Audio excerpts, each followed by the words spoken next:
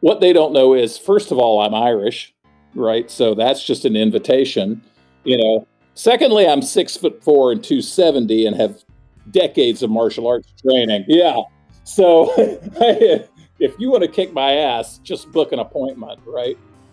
But anyway, I was really, there was a point there where I really considered shutting down the site just because of all the horrible stuff that I was getting. That was Lewis Cahill describing some of the darker days of G&G. I know I say this a lot, but I think this might be my favorite episode of all time. Gink and Gasoline today on the Wet Fly Swing Fly Fishing Show. Welcome to the Wet Fly Swing Fly Fishing Show, where you discover tips, tricks, and tools from the leading names in fly fishing today. Hey, how's it going today? Thanks for stopping by the Fly Fishing Show. I want to give you a quick shout out to our member-supported podcast group. If you head over to wetflyswing.com/members, you can support this podcast for a super low price, about the price of a cup of coffee. I want to thank you in advance if you've already had a chance to become a member. Lewis Cahill, founder of Gink and Gasoline, goes deep into the history of how it all came to be about 10 years ago after sneaking into IFTD and connecting with Bruce Chard. We discover which podcast Lewis and I have in common. Hint, Will Arnett is in it. Who BoJack Horseman is, and a little on his home water in Georgia. I could talk to Lewis for hours today, so I hope you enjoy it. Before we get started, let's take a quick break for a word from our sponsors. Angler's Coffee roasts a full range of coffees with one goal in mind, delivering excellent coffee to every single angler. And I'm one of those anglers who's been loving Angler's Coffee, great tasting, robust, and good to go. They just released a new subscription program, and you can get 20% off this box and all products at anglerscoffee.com. Just use the coupon code WetFlySwing at checkout to get 20% off of great coffee today. That's anglerscoffee.com. In today's world of mass-produced products, Stonefly Nets has reclaimed the tradition of handcrafted care with their custom wood landing nets. Stonefly's goal is to create a unique custom classic wood net that are second to none in quality and can be customized for that little extra touch. Please head over to wetflyswing.com/stonefly to get your custom net today. That's wetflyswing.com/stonefly to get started right now. Without further ado, here is Lewis Cahill from ginkandgasoline.com. How's it going, Lewis? Good, man. How are you? Good. Yeah, this is awesome. Thanks for, this has been kind of another one of those long time coming. I've been wanting to get you on here and chat about the whole Gink and Gasoline empire you have going there. But before we jump into all the background of the Gink and Gasoline, just tell me how you first got into fly fishing. All right. First of all, you forgot evil. It's Evil Empire. Oh, evil. There you go. Nothing without the evil. I got into fly fishing when I was a kid. I was like 8 years old. And I fished as long as I can remember. Like when I was tiny, but I didn't even have a fishing rod. I just had a spool of fishing line and hooks, and I would sit out on the dock and just pan line stuff. My granddad had a lake house on a lake in Virginia called Smith Mountain Lake, which is it's a big posh thing now, but the house he built was one of the first houses up there. It was very modest, and it's a huge lake. Nobody was there, and I would sit on the dock and catch brim and stuff like that. And then one day, my grandfather was, I'm pretty sure, on the way to the trash can with an old bamboo rod that was just jacked up, and he must have seen me and said, "Here, you want this?" And I fished that rod. He took me out in the backyard with a dinner plate, and showed me basically how to cast and said, put the fly on the plate. Of course, I was lucky to put the fly on the yard, But I had that bamboo rod. It was an old 7-weight it was so jacked up that I didn't realize until I was an adult that the stripper guide was a paper clip that had been tied on with like kite string. And I fished that rod until I think I was in my 20s sometime when I backed over it with a car. And that was the end of that. I still have it, but I tried to fix it, but it's all jacked up. So anyway, that's how I got started. That's it. Yeah. So the bamboo rod, and then so how do you go from basically that whole thing into, and then when does the Gink and Gasoline idea come to be? Well, it's a little bit of an arc. So at that point, when I jacked up the old bamboo rod, and I went and looked at, oh well, let's get a new one. And of course, I had no idea what fly rods cost, and I was just poor as.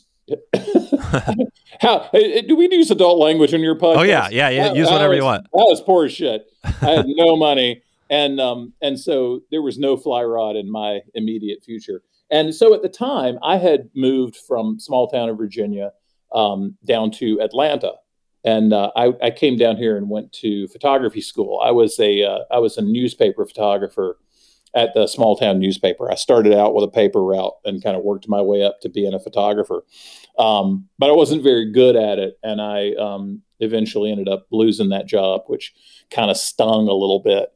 And so I managed to, fortunately, through some of my dad's VA benefits, paid for photography school for me. So I came to Atlanta with a friend, and we rented an apartment down here, went to photography school, and I got completely consumed by that.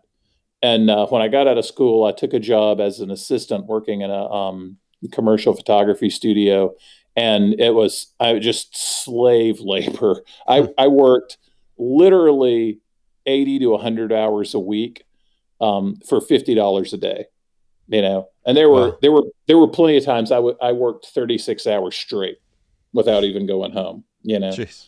and it was brutal. And I made no money, but I learned my craft, and then making a long story kind of short, after that, I went out and started my own business, started my own studio. And that, like all new businesses, struggled for a few years, and then it kind of took off and was successful. And that kept me pretty occupied up until the sort of the late 90s. And then business started slowing down, advertising business in general started slowing down, and I had more time on my hands. And so I still, the only fly rod I had was, this old broken bamboo that I'd put back together. And I had gotten into woodworking. I had an old Chris Craft boat that I was rebuilding. And that had sort of gotten me into buying some hand tools and getting into woodworking. Mm-hmm. And so I was at the hardware store, and I saw a sign for a class. So this fellow, who still one of my dear friends, Gary Lacey, who's a bamboo rod maker, was teaching a class and making a bamboo fly rod. And so I went in, and it was a really expensive class, and I probably could have afforded to do it, but I talked my way into doing some photos for the hardware store in exchange for taking this class. And that ended up being kind of a turning point in my life in a couple of ways, because I made this rod, which then once again got me back into fly fishing. And it also started me on this path of woodworking, which led to some other stuff. Some people know this, but not a lot of people, that I make custom guitars. Oh, wow. And so it kind of ended up going in that road too. That's my other life. But I started getting really obsessive about the fly fishing, and I've always been kind of a workaholic. My wife says that I'm really good at taking things I love and turning them into work, which she does not mean as a compliment. You're right. Yeah. But I'm kind of that way about something. I can't stand to do anything half-ass, Yeah. So I got really obsessed about the fly fishing, and I've got to learn how to do. I've got to, I remember, saying I really want to be a badass at this, just for no reason other than, I don't know, maybe it's self-loathing. If I do something halfway, I feel really bad about myself. So I started fishing an insane amount. I was fishing, I don't know, 150 to 200 days a year. Just as a dude out on the stream, that's a lot of days. And, I kind of slowly learned what I was doing, and then I sort of backed into the business. I met a dude named Kent Cleawine. Kent was my original partner in Gink and Gasoline. He left a couple of years ago. Kent hasn't been around for a while, but he was a guide and a really talented angler, really technical, really good technical angler. And he and I met and started fishing together. And he had a website and a local, kind of blog, Southeast Fishing blog that, was created just to drive business to his guide service, but he got a lot of traffic and people dug it. And so I started taking pictures, carrying a camera and taking pictures while we were out fishing. And I put some on my website, just my commercial photography website, lewiscahill.com. And it sat there. I didn't, do anything with it. I didn't promote it in any way. And they put a link on Moldy Chum with some of my photos. And all of a sudden, it just exploded. And people started, fly fishing manufacturers and magazines started calling me to buy photos that were on my website, And nice. At that point, I started getting a lot of traffic from people who just wanted to look at fishing pictures, And that website was not a great venue for that. It didn't really serve that need very well. So Kent and I were doing all this stuff, and I was selling a bunch of pictures of him, and he was using the photos on his website. So we had this idea to, let's just do something bigger. Let's work together and create a site that's more, nationally oriented. We'll take some trips. It's an excuse for us to take some trips to fish and do some stuff like that. And we're like, if we could do well enough at this to pay for us taking a couple of fishing trips a year, then we're stoked, right? Yep. So we started Gink and Gasoline, and we were so innocent just at the time. We had no idea, A, what we were doing, or B, who was going to care. We just started doing it. And at the time I had started, because I was selling photos to manufacturers and stuff, I started going to IFTD, and I was super fortunate. My first year at IFTD, actually it was my second year. The first year I lied to get into IFTD. Yeah. I told them I was there covering it for a magazine, and the editor was a friend of mine and backed me up on it. And they let me in, and I just stalked. I didn't talk to anybody. I just looked to see what was going on. Then the second year I went back with a little portfolio of pictures, Mm-hmm. And one of the first people I met at IFTD was Bruce Chard. Oh, yeah. And Bruce and I just hit it off immediately. And Bruce is, to this day, is one of my best friends. Oh, and cool. And Bruce, I showed him my little book of pictures, and he got so stoked about it that, Bruce knows everybody in the industry. And he walked me around IFTD and introduced me to the marketing managers of every company, and to all the guides. And, just, it was an amazing opportunity that I had no idea at the time how much that was going to impact my life. What year was that? What year was that you guys started it? Gink and Gasoline officially launched in 2011. Okay. Now we worked towards that goal for probably a year and a half before that. Yeah. So this is basically you're talking IFT. This is about 10, 11, 12 years ago. So yeah, this would have been IFTD 2011. We walked in and the site had just launched. Right. So IFTD was in August. The site launched July 4th, 2011. And so we printed some business cards and walked in and handed out business cards to, everybody at IFTD. Hey, check this out. This is not really thinking that we were promoting the site, but just going, hey, this is what we're doing, go check it out. And so it took us a while because we didn't know what we were doing. I built the original site, which is a skill I do not have. And we didn't have any analytics. We didn't have any way to track it. And so we finally hired a developer to install Google Analytics and to set up a newsletter where you could sign up for newsletter. And I remember when you sign up for the newsletter, we get a little email that says, so-and-so just signed up for your newsletter. And I remember the first person who signed up for my newsletter was Simon Gosworth. Oh, cool. And I was like, wow, Simon is reading this, Yeah. that kind of was like, wow. Okay. And we got the Google Analytics up, and we're a month and a half, 2 months in at this point. And there's 20,000 people a month looking at the site. Yeah. So that it scared the shit out of us because we thought this was just going to be, a casual thing. And we're like, holy shit. Now, not only are a lot of people reading this, but it's all people in the industry. Oh, wow. We knew that by the newsletter sign up. So we're like, we have to do a really good job of this, you know. Yeah. So I had taken a weekend workshop on how to run a successful blog, and they had said, well, if you really want the search engines and everything to pick it up, you have to post at least once a day for the first 30 days, right? Mm-hmm. So Kent is kind of the same work ethic that I am. So we decided, all right, well, if 30 days is good, 60 days is better. So we made this commitment that we're going to post every day for the first 60 days. And we did that. And it was about that time that we got the analytics up and saw what was happening. We're like, holy shit, now we can't stop. So we posted every day since then. Just because, we were afraid not to for fear of looking like we weren't, holding up our end of the bargain. So nobody was more shocked than us that it took off and sort of, became a full-time job. Wow. Wow. So that I can just do the numbers really quickly. 10 years and every day is 3,650 blog posts. Is that kind of what you guys have going there? Because that's a shitload. It kind of is. Yeah. So right now, during this whole thing with my eyes, and I guess we'll talk about that at some point.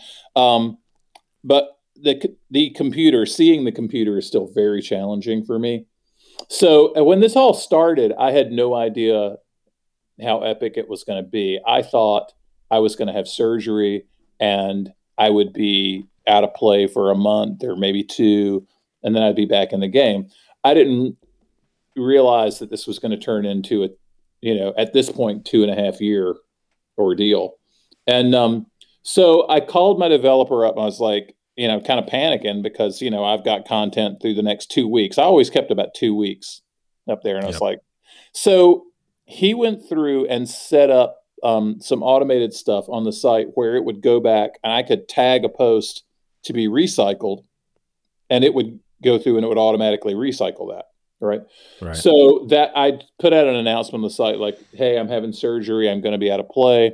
This is what's going to happen while we're at it, is that every day, an old classic post is going to recycle. And with 3,000 posts in the can, it's, man, it come up things that I don't even remember. I know. Cool. Right. Come up. So we started doing that. And what we found from the response to it was that people loved it. So I decided not to turn that off. Right. I went back through and I found all the posts that are kind of evergreen posts, the things that are about fishing techniques or experiential stuff, not product reviews or news related stuff, but things that will serve you well anytime you read them. Yep. And those automatically recycle and post every morning at 5 a.m. And I have not gotten back to where I'm able to post something every day, but I've been trying to once or twice a week post a new post over top of that. Yeah. And so that happens in the afternoon. So when I'm fully recovered and things are back to, where they should be, then there'll be 2 posts going live on the site every day, a classic in the morning and a fresh post in the afternoon. And in addition to that, we're ramping up the YouTube channel, put a lot more energy into that in the last couple of years, and I'm going to be putting more energy into that. And we're also starting a podcast as soon as I'm back on my feet, which I'm excited about. So all that'll be good because it's content that will be a little easier, I think, for me to produce with my new visual situation. And also people really dig it because although we have a lot of folks who read the site and read every word, there's a lot more people who watch a video or listen to a podcast than will take the time to sit down and read something. Yeah, exactly. Yeah, no, I love that you're starting a podcast and going in on that because I know obviously doing this since 2017 and, the work it takes. And there have been a few podcasts that have been really good podcasts in the fly fishing space that have kind of pod faded, right, is the word for it when you have it going and then, and a really good podcast. So, obviously, as well as anybody, fly fishing is not the easiest industry to make, if you're going to make a living out of it. Right. So it's, And I think that's the challenge that you got to really love it. And obviously you posting every day with Gink and Gasoline, I'm sure you're going to be super successful with the podcast as well, because it's the same sort of thing. Thanks, man. I hope so. And there's going to be, so hosting it is going to be myself, and my buddy Dan Frazier. Do you know Dan? No. Dan he's a carp guy from up in South Dakota, but he's a brilliant angler. He's also a great trout fisherman, a great saltwater fisherman. But he's written a couple of books on carp fishing. Oh yeah, and he used to have a carp podcast and is known for that.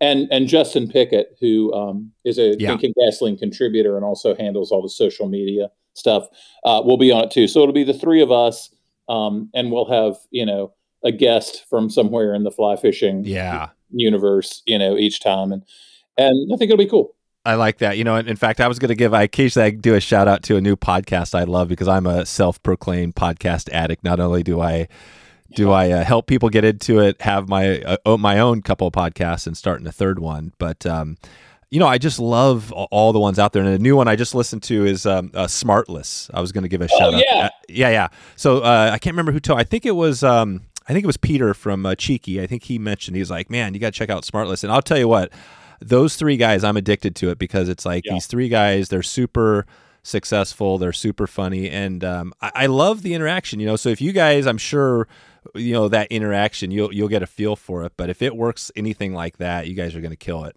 Yeah, Smartless is one of my favorites. I will listen to anything with Will Arnett. I know. I'm a huge BoJack Horseman fan. Like, I don't know how many people. Are you aware of BoJack? No, So I'm not. It's a Netflix show, and it's an animated series, and he's a horse. Nice. Well, they all have human bodies, and then the heads of different animals. Amazing. So he's a horse, BoJack Horseman, and he was a TV star. He had a sitcom in the 80s. He's basically like Scott Bakula or not Scott Bakula. What's Scott Baio? Scott Baio. Oh, Scott Baio, yeah. Right. He's basically like, or who was the guy from Friends? He's that kind of character. But he's like a semi has been, kind of semi celebrity. Now I'm going to get hate mail from Scott Baio. Anyway, and he's just a burnout. He's an alcoholic. He's a clusterfuck, and he ruins everything he touches. It's very adult and very trippy. It's one of the best things I've ever seen on television. But Will Arnett is BoJack. So whenever I hear his voice, I see BoJack. Oh, and wow. It's amazing. Those guys. That's cool. That's cool. I'll put a link in the show notes out to that, and so hopefully I get a video or something. I love to put that in there when I can. So this is good. I'm excited for the podcast. When are you guys going to be launching this thing? Well, it'll be soon. We've done most of the lead work. We have a producer. We've recorded some ads. We've recorded intros and stuff. We have a logo design. That Tyler Hackett from Wandering Blue Lines. Do you know him? No. I want to give a big shout out. If he is like my favorite fly fishing artist working right now. This guy's amazing. He's out in Salt Lake, and it's all woodcut. He does all woodcut art, and he just has a feel for fly fishing that just is, it's amazing. His stuff's so cool. So you can find him on Instagram at Wandering Blue Lines. His name's Tyler Hackett, and he's printed T-shirts and stuff for us in the past. I do a T-shirt for the Bonefish School, and he's designed that. And the podcast is going to be called Tales on Tales, and he's done a great, awesome logo for that. Mm-hmm. So the only thing we're waiting on right now is for me really to get back to at least 75% or so before. Well, the nice thing with the podcast is you don't have to. You could just record it, right? You can. You don't have to necessarily. Right. Yeah, that's the great thing, and have your team put together the whole thing. So okay, well, this is good. Obviously, I would love to talk podcasting for the next hour, but I wanted to bring it back to Gink and Gasoline and make sure. And I was just kind of thinking. You mentioned Kent. I know he's obviously his name's out there all over the place. What did he was there for quite a while, right? Like 8 years or whatever. Why did he end up leaving?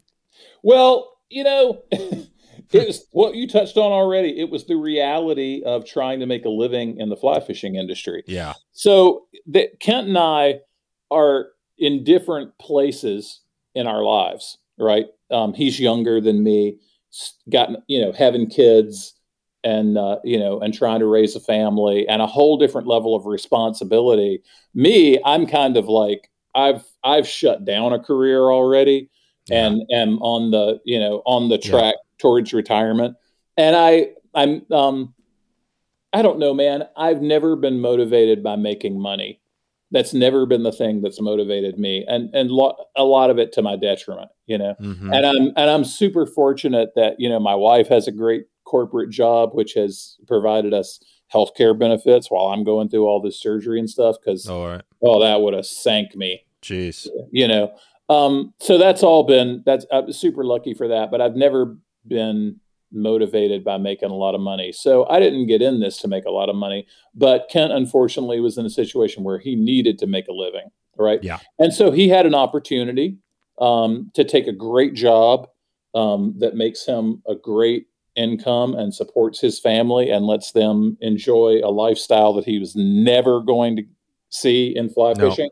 And he hated it. It broke his heart. He was depressed as shit about it for the first couple of years, because I've never known anybody so passionate about fly fishing. But it was just a reality of he had to step up and do what he had to do. Yeah, exactly. No, thanks for clarifying that. And I did want to touch on the guitars as well, but let's back to Gink and Gasoline. So, most of us, I think probably a lot of the people either have heard or read, what you have going there.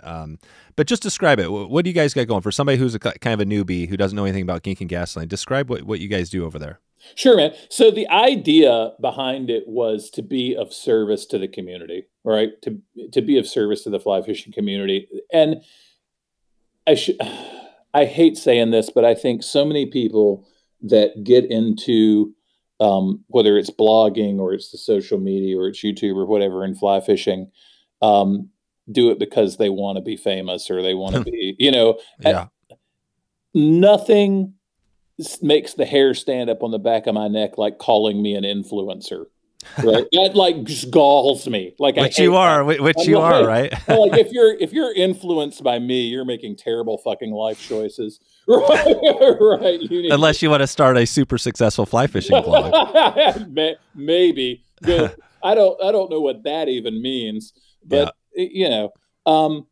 but the idea was we had all these guys that were coming and they wanted to look at fly fishing pictures, because originally I was just supposed to be the guy behind the camera, right? That was that was the whole original idea. And Kent was writing a lot of how-to and technical stuff. And we're like, well, this is a great combination. People love to look at the pictures. They love to learn about fly fishing. So, so we're going to put that out there. And, it didn't really go much past that other than, can we maybe sell some ads and make enough money to go fishing a couple times? But the first 3 years, we didn't even have ad space to sell. We did it without making a penny for the first 3 years. And so what we do is every day we post some content that is either instructional, like here's how you do this particular type of fishing, or it's experiential. It's about the greater context of fly fishing in our lives and what that means to us.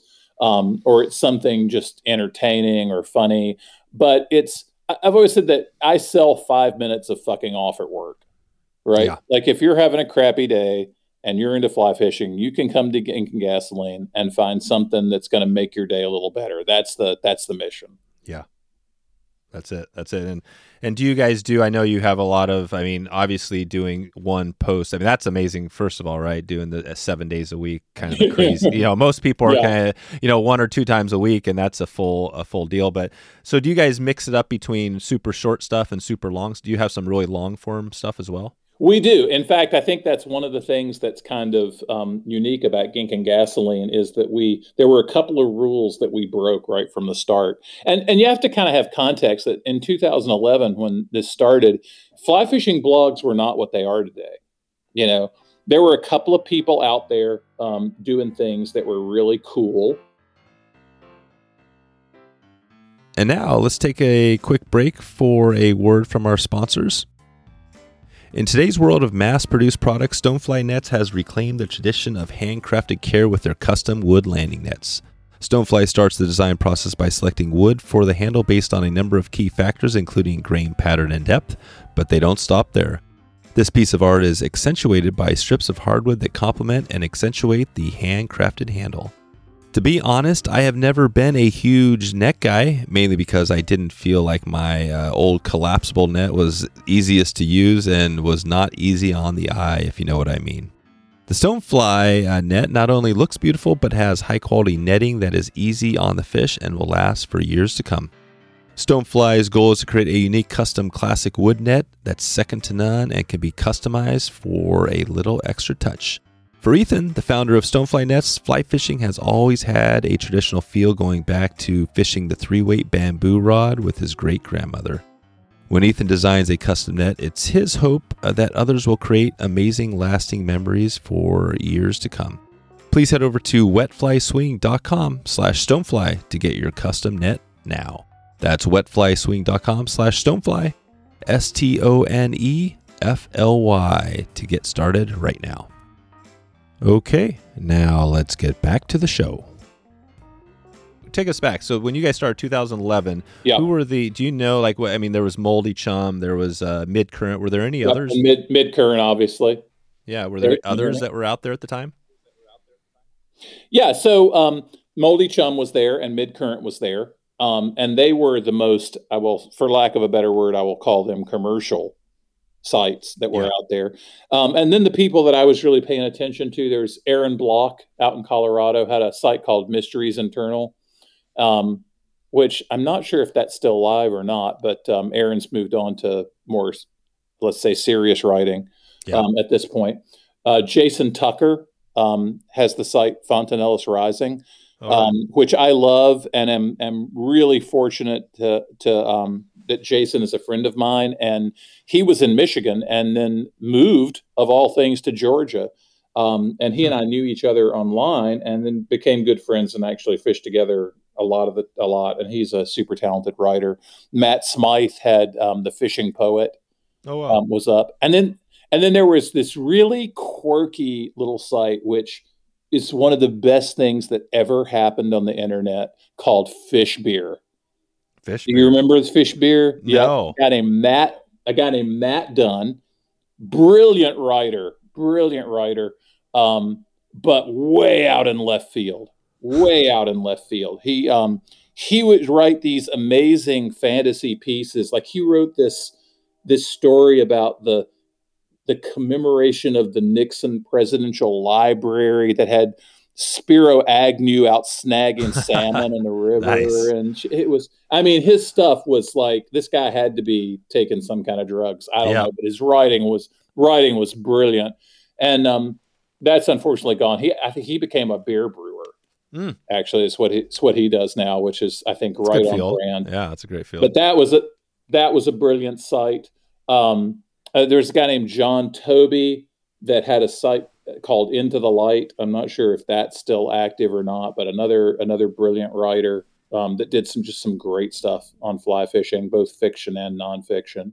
What else was there? Yeah, anyway, I mean, that's about it.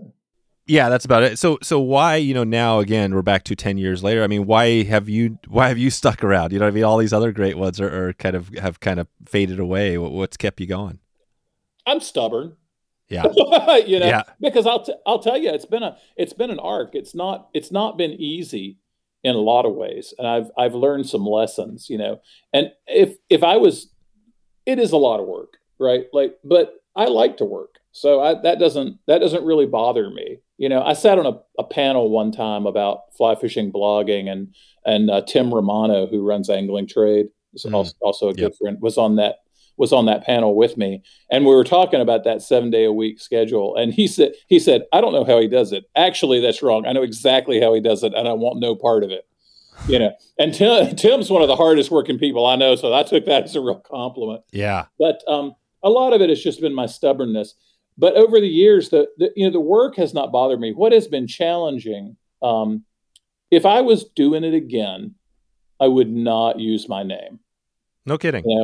And at the time we did that, Kent and I consciously made that decision, not because we wanted people to know who we were, but for us, because it was accountability.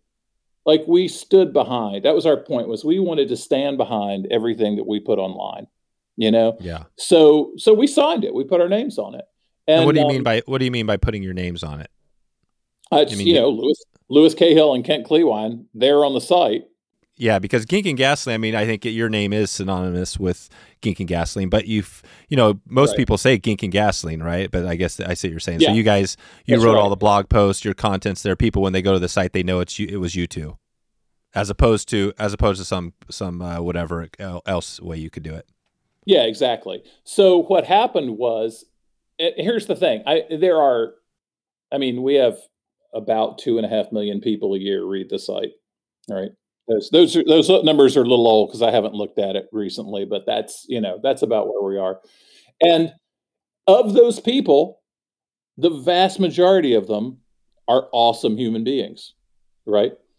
Who you never hear from.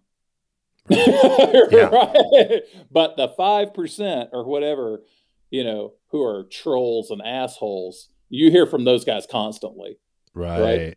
So I would get emails, and I would get what really became a problem with social media. I had to shut down my Facebook account, started another one, and then eventually had to walk away from that. I had to quit Facebook altogether. No kidding. Oh yeah, and I got death threats for writing about catch and release practices for steelhead. Right. I wrote a post about don't beach steelhead and let them bang their head on the rocks. Go out where you're in knee deep water and tail the fish and, land it like a human being, And if you can't land a fish in knee deep water, you don't deserve that fish. That's my opinion. Right. It's not that damn hard, but I had a guy from BC, who sent me an email and said, if you ever show up in Torrance, I'm going to kill you. I'm like, hang on, let me book a flight. Right. Because I get all these emails from these, of course, anonymous people, right? Yeah.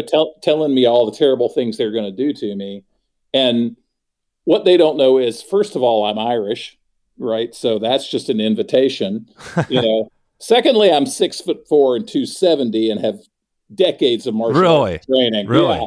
So if you want to kick my ass, just book an appointment, right?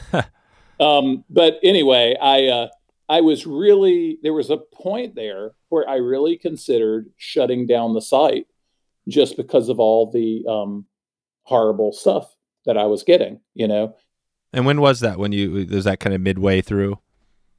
It really came to a head. It was, I can't remember if it was which election cycle it was in. Oh, right. Yeah. But one of those crazy.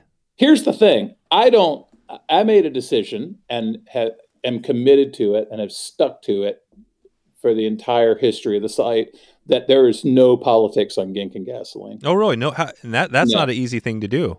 It is not an easy thing to do, but we do not get into politics. The closest we get is we will publish conservation. We'll publish conservation stuff. Yeah, which also shouldn't be political, but it is. Mm-hmm. Exactly, right?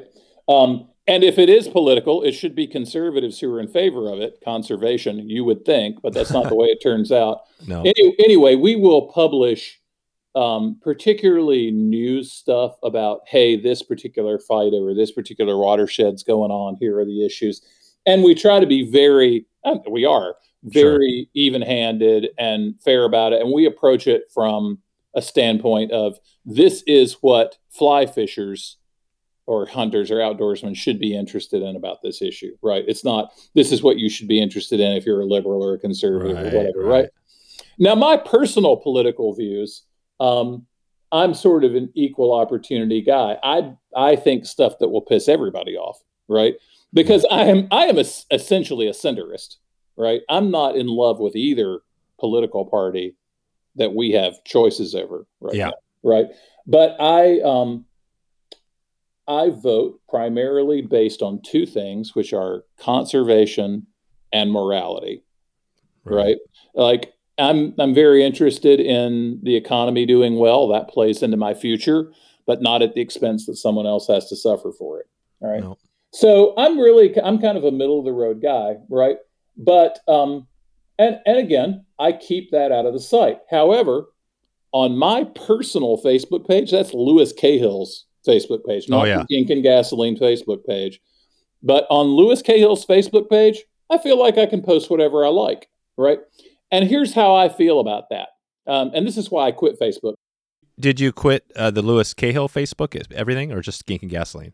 No, just the Lewis Cahill, and Okay. and it is still there.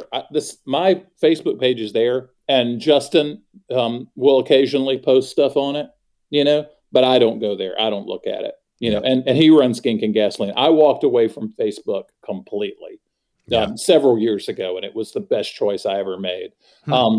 because I was getting hate mail from dudes in the industry you would know. I'm not going to mention their names, Yeah. but would get drunk and write me, just attack me with 1,000-word Facebook Damn. messages, right? Damn. And here's the way I feel about social media is that if I have a page, whether it's Instagram or it's Facebook or it's whatever, right? If I have a page and I post something, that's my prerogative, right? If you Yep. disagree with me, it is your prerogative not to follow me. It is your prerogative to walk away, to do whatever you want. But it is not your right to call me an asshole on my own page. Yeah, on Right? your page, You don't right? get to do that, right? It's bar rules, right? You Yeah. don't say anything to me on Facebook you wouldn't say to my face. Don't hide behind Exactly. your anonymity, right? Don't hide behind the 1,000 miles difference between us. If you want to say something to me, man up and say it, right? Yeah. And so Facebook obviously does not work that way. And because I thought that anybody who sent me a friend request, if they were holding a fish in their profile picture, I would approve it, right? Which was foolish. So I attracted a lot of people who just, were there to, be haters and trolls and Yeah. whatnot. And it made my life really miserable for a while. And I already thought I was pretty thick skinned, but I had to learn to develop an even thicker skin. But I will say this to anybody who is listening right now: quit Facebook. You will be so happy. It will make your life so much better. You'll thank me for it, because my life has been 100 times better. And the one thing I like about Facebook is the like the group part of it, right? Having a place for your community to kind of go chat. But you have to monitor that, of course. How do you, how does your community on Gink Gasoline, is it all through the website, or do you have a place where people can kind of go and chat with each other? Yeah, we have a bunch of social media channels. We have Yeah. a Facebook page, we have Instagram, we have a Twitter. And I think these days the most active, and this is, I don't think about us, but just about the platforms, the most active is Instagram. And Yep. so I find that on the Instagram posts, we'll post a picture from the Daily Post and a little excerpt or something about it. And there's always some dialogue in the comments section on the site, but there's a lot of dialogue in those Instagram posts, which is kind of nice, because Yep. it's a more immediate thing. The frustrating thing about the comments section is I have to approve every comment. I even have to approve my own comments. Oh, right. Right. And particularly with me struggling with the computer lately, it frequently takes me a few days to get around to approving comments. And so people, somebody's posted the same comment 3 times because they think that something's not working, or, and I hate that there's that delay, but where we are right now, there's nothing I can do about it. But Instagram is more immediate. People can post Yeah. a comment there and they get into discussions, between themselves. And so that's nice. Yeah, and Instagram is great. I was going to touch on, I'm not sure if you've heard of the new Clubhouse app. It's this new social media app that's kind of blowing up and doubling in size. But Not. yeah, it's kind of brand new. It's actually only by invite only. They're doing this whole launch thing. But we're on it, and we've got a little fly fishing community we're building. I got a couple other podcasters that I'm working with there, and it's super tiny now. There's like literally we're one of the only fly fishing clubs on there, but it's really cool because it's essentially kind of like a podcast where right now we could be on Clubhouse, and there could be people all around the world that could just jump in, and they could be in the audience listening, and then cool. they could raise their hand, and we could bring them up on stage to answer a question. For you, we could say, hey, we got Lewis on here. Okay, Jim's down here. Let's bring him up on stage, and he can ask a question. Then Jim will come on and ask a question.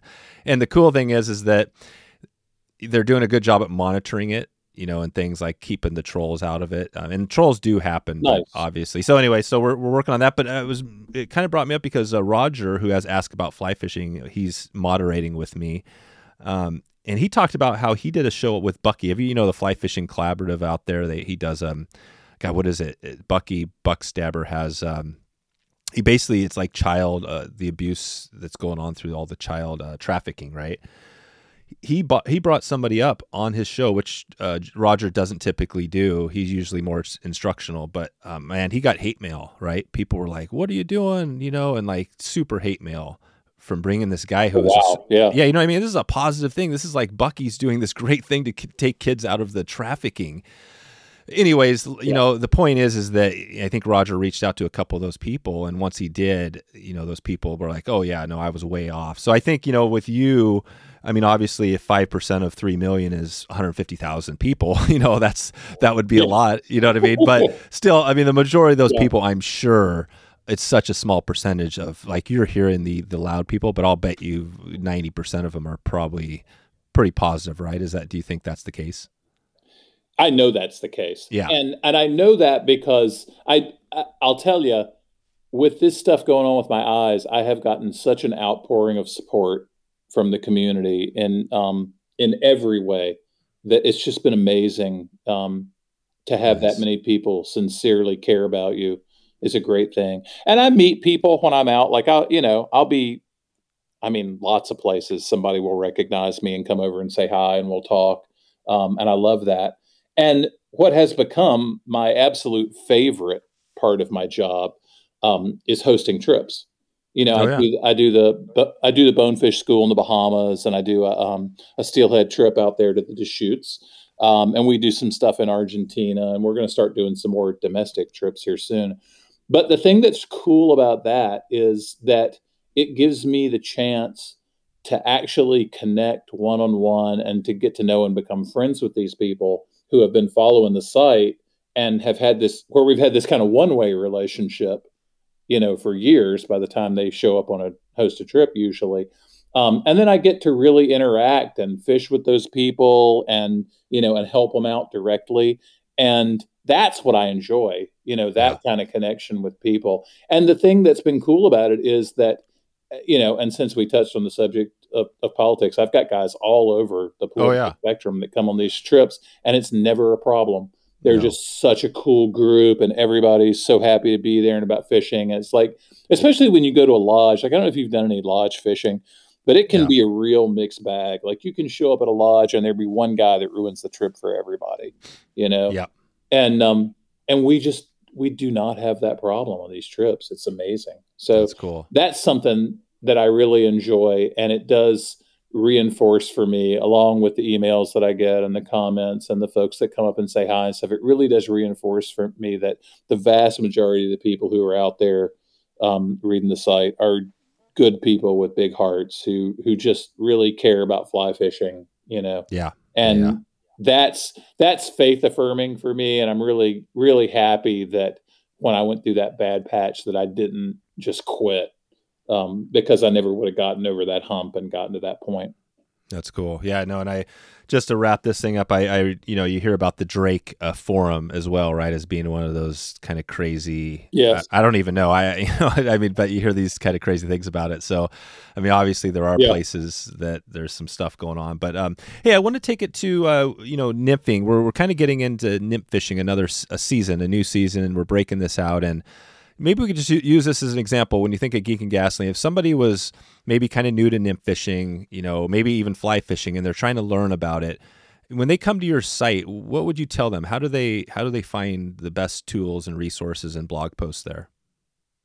Well, honestly, the easiest way, if you wanted to do something like that, there's a couple of ways you could approach it. You could come to the site and you could look at the categories, and you could select the trout fishing category or the how to fly fish category. And there will be a ton of posts in there. And by a ton, I mean hundreds of posts in there about different nymph fishing techniques, everything from fly tying to, fly to selection to different, styles of nymph fishing. And, there's tons of content there. Another way you could, if you just wanted to be really targeted about it, is you could use the search feature, and you could search for nymph or nymphing on that. Or you can even just go to Google, and if you type in Gink and anything you can think of, you will find the Gink and Gasoline article about it. Right? So perfect.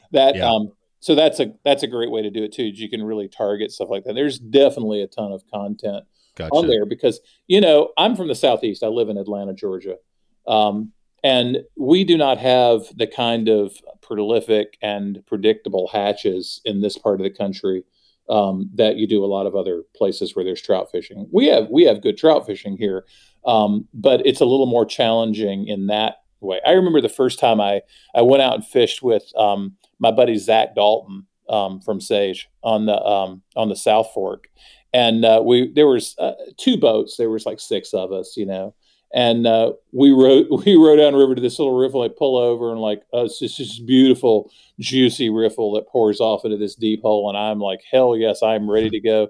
And everybody sits down and starts opening beers and pulling out the lawn chairs and stuff. I'm like, what are you guys doing? And they're like, oh, we're waiting for the hatch.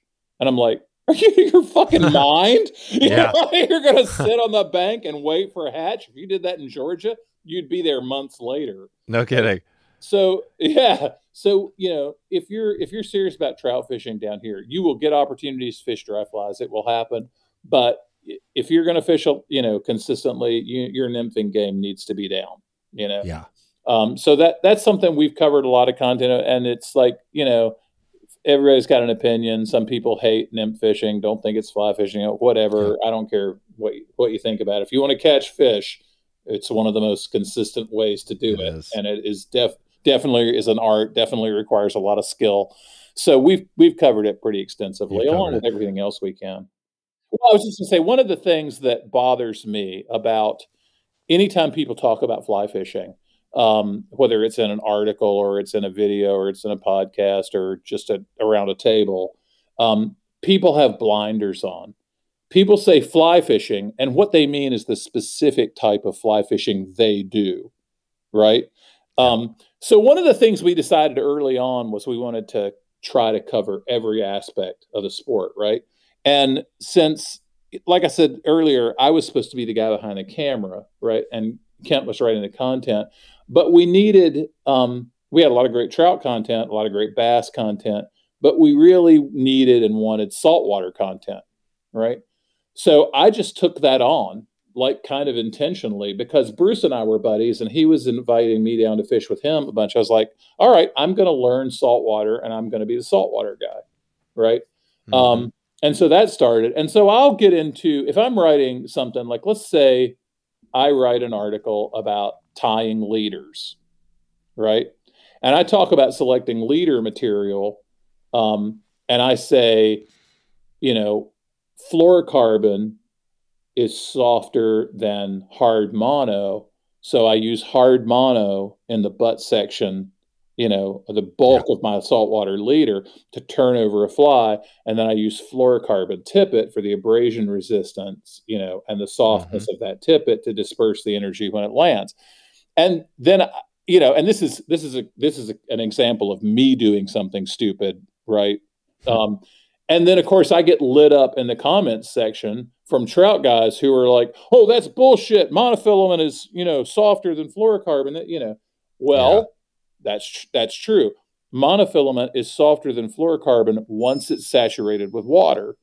But if you're saltwater fly fishing, your leader doesn't stay in the water long enough to become saturated. So the mono is always harder than the fluorocarbon. If you're trout fishing and your leader's in the water constantly, then that monofilament has a chance to absorb water and it becomes softer.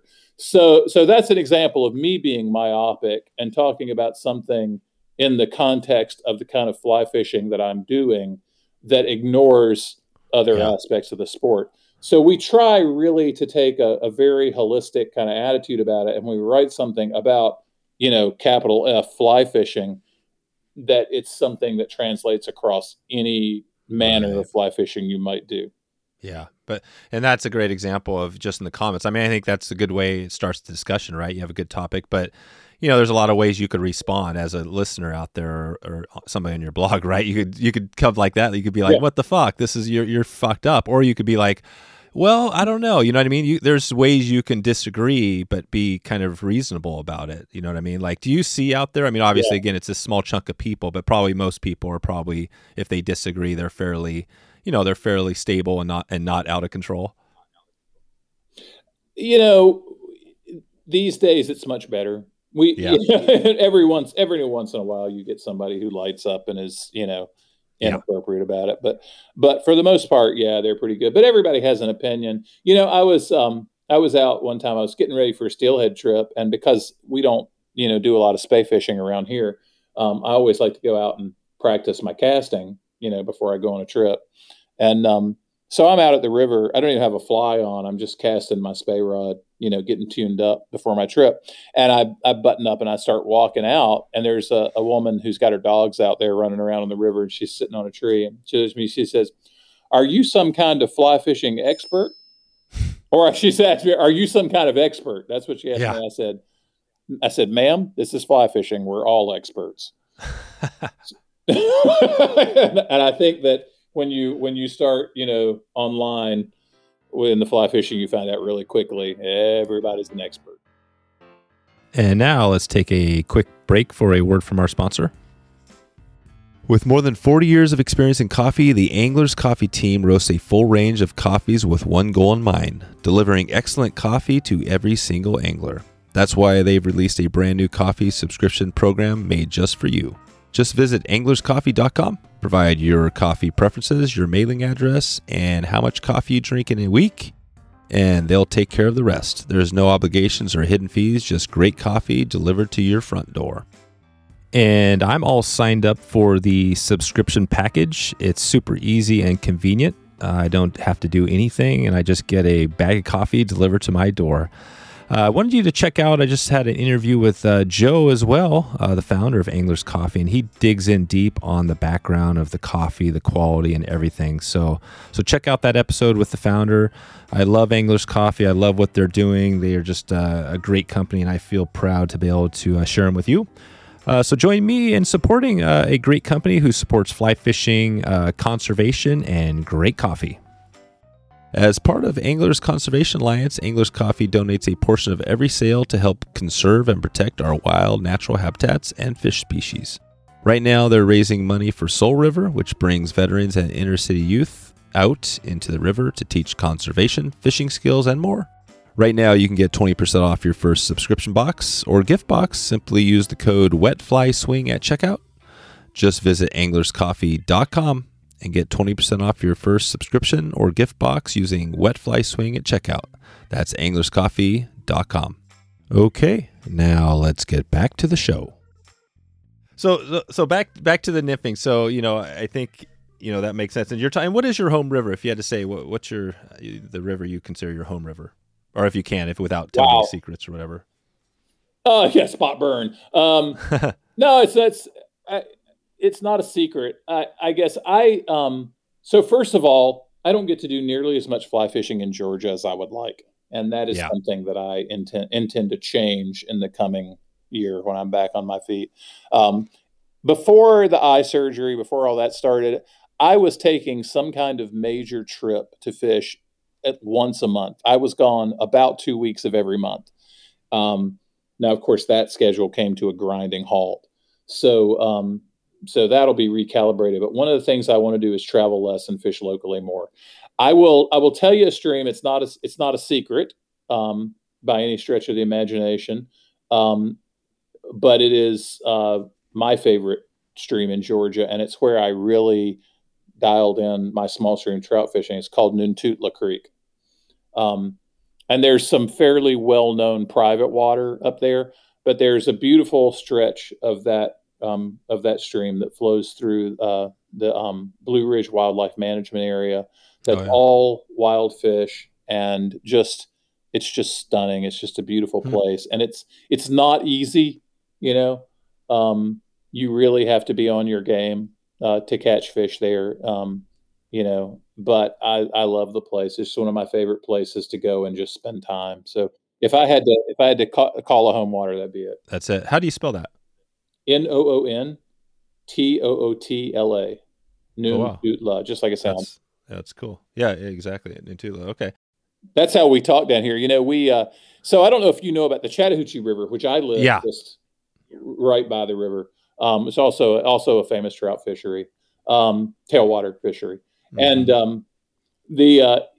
a lot of people will not be aware that we were for decades in this huge water fight with folks down in Florida, because that river eventually feeds the Apalachicola area.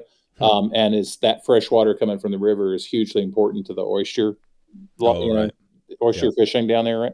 So Florida was suing us for decades, and there was always in the course. And this was during the time when George W. Bush was in the White House, and nothing negative to say about W, but we all know he sometimes had some unique pronunciations. Yeah, he did. Words, right? It was always fun to listen to him talk. And the court case for this was called the Apalachicola-Tallapoosa Basin case. Oh my right? gosh! And I remember at one point he had to get up and make a speech about it. And I made popcorn and sat in front of the TV. Like, I cannot wait to hear him say Apalachicola-Tallapoosa. Wow. And he never did. It was clear really? that they had intentionally written it out of the speech. He never made an attempt to say it. That's perfect. That's perfect. Yeah, I love that. I look back at the George W. days. I'm like, man, those now look kind of like a positive, a real, like, thinking back of some of the political mess we've been in. You know what I mean? As far as just the craziness. I mean, I think back to W. It's like, wow, that was actually kind of I guess you had a war. That was kind of crazy, but just as far as the political, just as far as the political, like, we have a process in politics. We go through you know what I mean? Like that seems like a different era, but so it was a simpler time. Yeah, it was a simpler time. Exactly. Maybe we'll just, we have a little segment. I always joke around, call it the rapid fire round, but let's start off as we kind of wrap it out of here in the 222, which is top 2 tips, top 2 flies, top 2 resources. And you mentioned the Noon Tutela. Maybe we can just bring it there. So you do some nymph fishing there? Yeah, absolutely. Yeah. Let's just start there. In this, if you take us to the river and think about, kind of 2 flies. If you had to go there nymph fishing, what are your top 2 choices? Whether it's today or just kind of the peak time. Yeah, it's easy. It's not technical. So a yellow stimulator and about a size 8. For a little wild fish out there is always a good choice, especially when the stonefly hatches are coming off. And again, it's not fancy, but it's hard to go wrong with a hare's ear, and maybe a size 14 or so in that stream is really effective. Just a standard hare's ear, gold ribbed hare's ear. Yep. On your site, do you guys cover a lot of, do you get into fly tying? I'm not even sure, like on the TV channel that you guys have going with YouTube and all that, is that something where what do you cover in there? Do you do fly tying? There is a lot of fly tying on there. And, and from a lot of different folks too. We've had, I've done a bunch of tying videos on there. And Justin has done some tying videos, and Kent did some fly tying videos. But then for quite a while, we had Bob Reese. Do you know Bob from Cheyenne, Wyoming? Thin Air Bob Reese? Yeah, I don't think so. Yeah. Well, who's he with? He's his company is called Thin Air Angler. Oh, okay. And you can find him on Instagram at Thin Air Angler. And he's a guide and a fly tyer out there. And for a while, he was doing once a week for a couple of years. He was doing a fly tying video for us, and you can find those on the site, and they're just awesome. And also Herman DeGala out in Colorado has done some great Stillwater fly tying videos for it. And Jeff Hickman out there where you are has done some great steelhead stuff. And my good buddy Andrew Grillos, who I'm gonna plug. I don't know if you are aware about Andrew's situation. No, this is amazing. You know what's amazing about this, Lewis, is that you're throwing out a lot of names. And I've interviewed. We have over 200 episodes, but you're throwing out a bunch of names that I don't know of. So this is exciting. I think I'm gonna have to connect with some of these people. You should be checking these people out. And Andrew's going to be on our podcast pretty quickly. But if you know flies like the Hippie Stomper or the Bob Gnarly, or nice. He's tied some of the most kick-ass fly patterns out there. And Andrew's just one of the most big-hearted people that I know. And he's a brilliant guy. He's a mechanical engineer. His job, he designs instruments that study subatomic particle movement. Which, like, I can barely say that sentence. Yeah. Much less tell you what it means. But about a month ago or 2 months ago now, I guess, he suffered a major stroke. And he's a young, healthy dude. He ran a 100-mile marathon 2 weeks before the stroke hit. Jeez. And he had several brain surgeries and was back to the level of learning to talk and walk and tie his shoes again, Yeah. And one of the best fly tyers alive.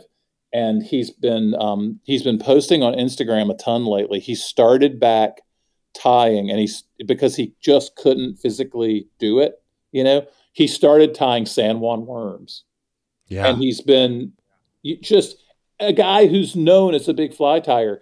He's posting every day pictures of his worm flies because he's so excited to be back sitting at the vise. Wow.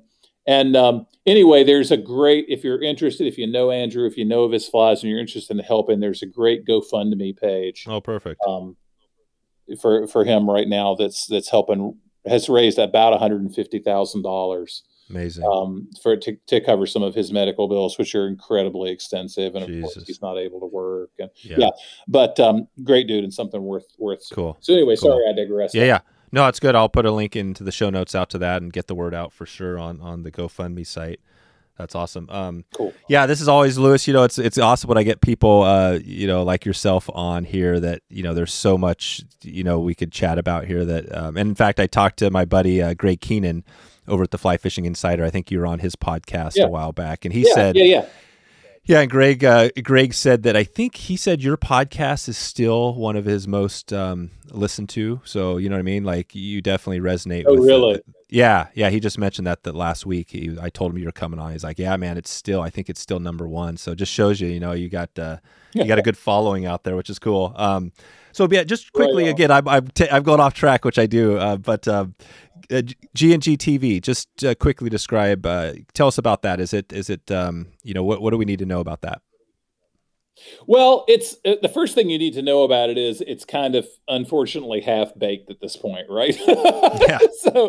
So we started off a couple of years ago. I decided, all right, we got to get serious about YouTube, because when YouTube is a different thing today than it was when we started off. And so I had a bunch of videos on YouTube, but I used them just to populate on the site. So they weren't even public on YouTube, because YouTube was not to us. We were like, our advertisers are supporting us, their ads are on the site. We need to draw people to the site, to support them. Right. So we weren't trying to, drive people to YouTube. Well, now YouTube is the second largest search engine on the planet. So it's requires a different approach. So we started putting a lot more, and it's mostly instructional stuff, although there are some like travel pieces and stuff on there. There's one I'm particularly proud of is the golden trout in the Wind River video was a whole lot of fun and is super cool. But anyway, so we started really ramping up the video production, and putting those things out and making it more public. And then the idea was that there's this half-done redesign of Gink and Gasoline. Like we were halfway through it when my eye collapsed. Oh, right. So so it just got kind of put on hold. And the idea was that there'd be this whole page on Gink and Gasoline of Gink and Gasoline TV, where those sites that were on YouTube will populate onto the site, and we had an interface there that you could go through them and watch them. But at this point, in the interim, YouTube has changed so much that I now don't know that that's going to be a major part of the site. That G&G TV is probably just going to live on YouTube. I mean, it'll be on the site, but it certainly is getting more traffic on YouTube, and it's crazy because we have advertising on YouTube, but I don't actually get paid for it, because when we set it up, long story, I got a buddy who shoots video for me, who set up the YouTube account and just used his information, his address. And then he had a really ugly divorce and moved and sold the house. And so in order for you to get a check from YouTube, they have to send you a piece of mail to your address confirming that that's where the checks need to go to. And there's no way to change that address on the YouTube interface. So they send it to my buddy's old house where he doesn't even live anymore. So YouTube owes me a ton of money that I have no way to collect. No way. Oh my God. Again, not motivated enough by money. Yeah. No, I hear you. Okay, cool. So that gives a little sip. Let's get back to the 222. So we had the two flies, and then what about a couple of tips? And let's maybe just keep it if we can think nymphing. What would be a couple of tips out there if you had for, or I guess maybe just for that river? What would you tell somebody if it was their first time out there? Well, I'll give you one tip, which is it's a good general tip that'll work anywhere you fish, and that is that no matter what kind of fishing you're doing, even if you're fishing nymphs right off your rod tip, casting matters, right? And this is, I think that as a community or as an industry, I should say, the fly fishing industry has done a really good job of telling people who are new to the sport, you don't have to be a great caster to get out and catch fish. Get out there and start fishing, right? That's right. And we've done such a good job of that we have, to an extent, done a disservice to the community by not emphasizing how important it is to actually learn some good casting technique. So my first nymphing technique or tip would be, don't drop your rod tip.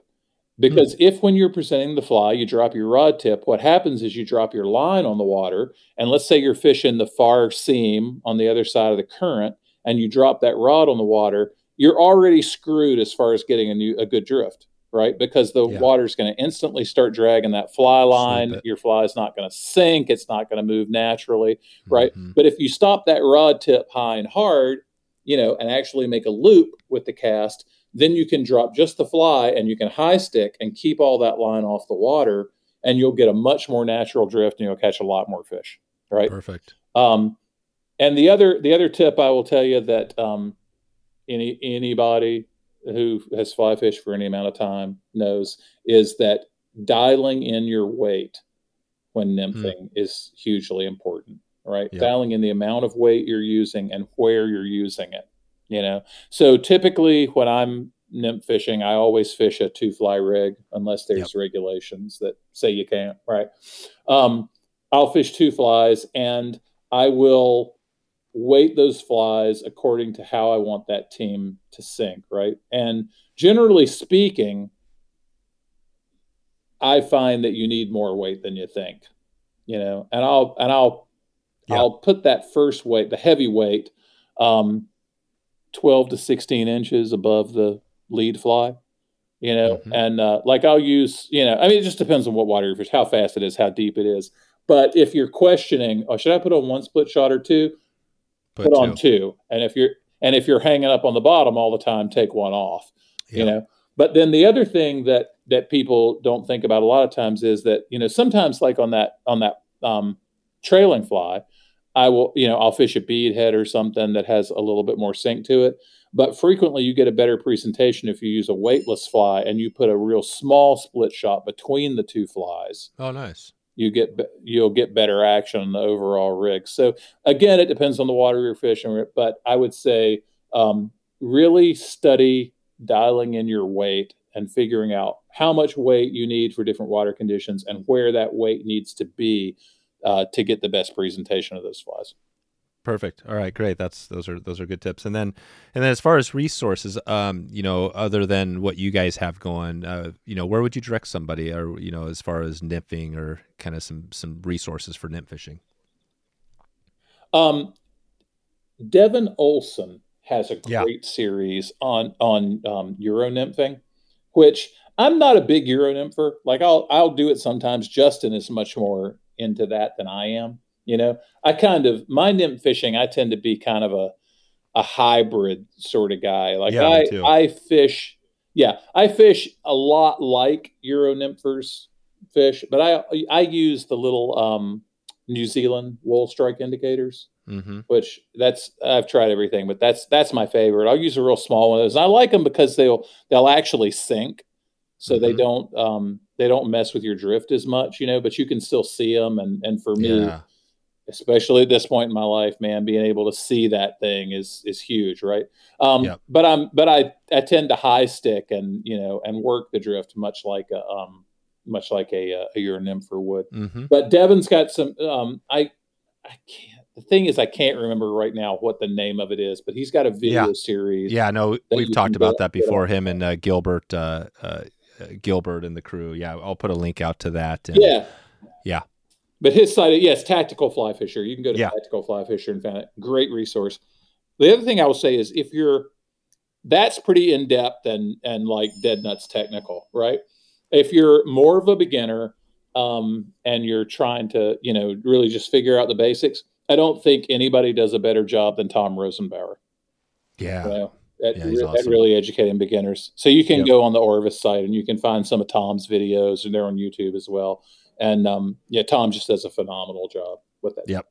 Yeah, totally. Tom's awesome. Okay, well, let's keep this rapid fire going here, and so a couple of quick ones before we get out of here. So, obviously you start out as a photographer, and writing has become a big thing. Do you consider yourself a better photographer or a better writer?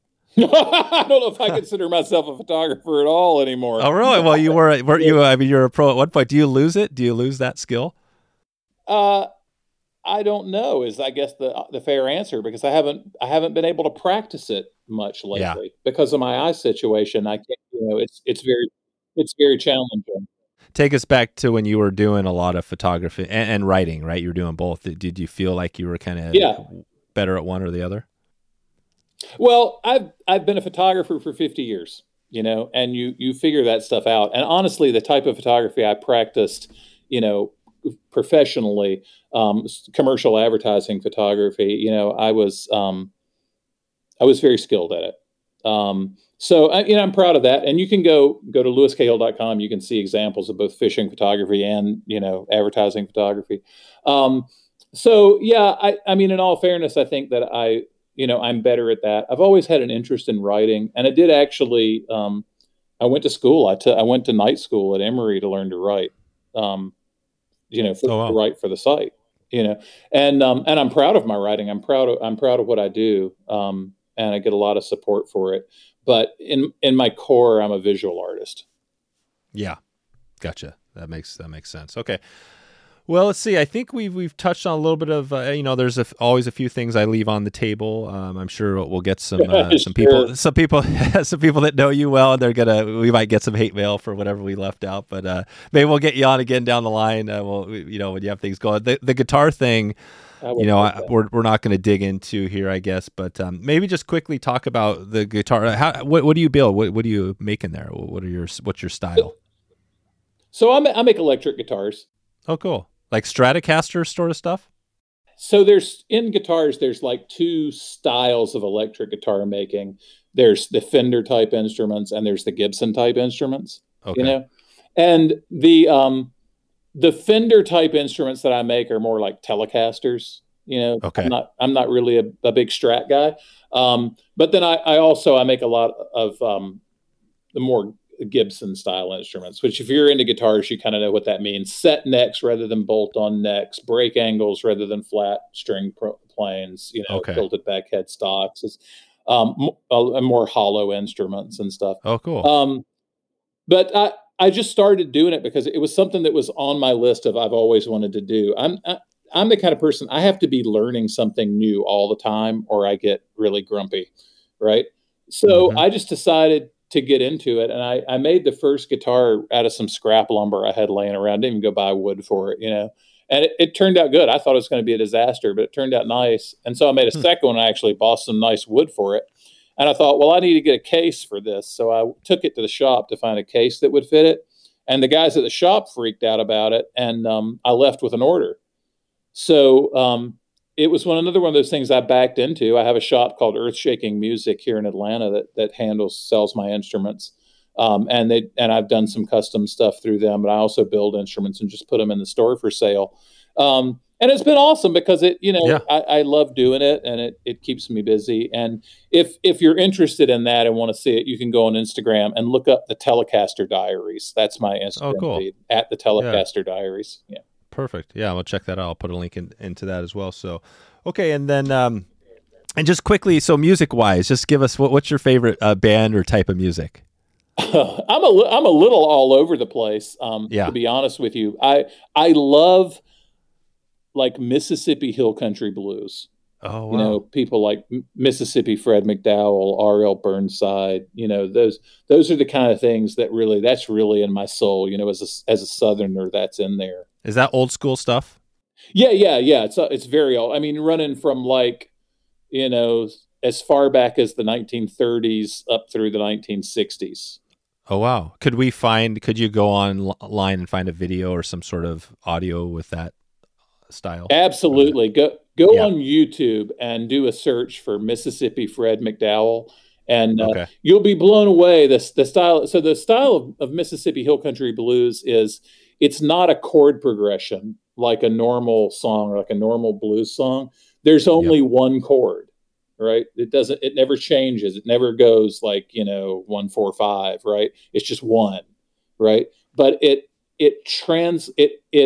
focuses on what they call the hypnotic groove, right? They create these beautiful, complex circular rhythms that just like whip you into a trance. Like a guy who does that currently would be Otis Taylor. Like you go look up Otis Taylor, he's just amazing. He calls it trance blues, but it's hill country blues. That's what it is. And if you go on YouTube, look up Mississippi Fred McDowell, and there's a video of him playing a song called "Shake 'Em On Down," and you watch this guy, and unlike rock guitarists who their left hand's all over the neck doing all this crazy stuff, right? It looks like his left hand is doing nothing. No kidding. It's just kind of hovering. He wears a little short slide on his pinky that he plays the bottom strings with, and and he's doing that thing where he's playing bass with his thumb, and playing melody with his fingers, and the way he shifts through rhythms are super, super complicated and just amazing. And when I started playing guitar, and I took some guitar lessons, and I went to, I had a guitar teacher who was a jazz guy, really technical, good guitar player. And I told him, I want to learn how to play this song. And he's like, "Oh, that's not complicated. You can play that." And he's like, "Hey, let's see." And he sits down and starts messing with it. And 30 minutes later, he goes, "I have no idea how he does that."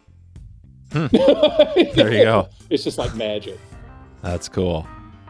Yeah, Louis, just wanted to thank you for coming on and providing all the information and the resource. Gink and Gasoline over the years has been awesome. And I'm excited to see what you guys have going, especially the podcast and everything new. So there you go. If you want to find all the show notes with all the links we covered, go to wetflyswing.com/206. Head over to Clubhouse. There's a new Clubhouse app that's out there, and we are just testing out some new live podcasting. So if you want to join, send me a DM or message, and I can get you an invite.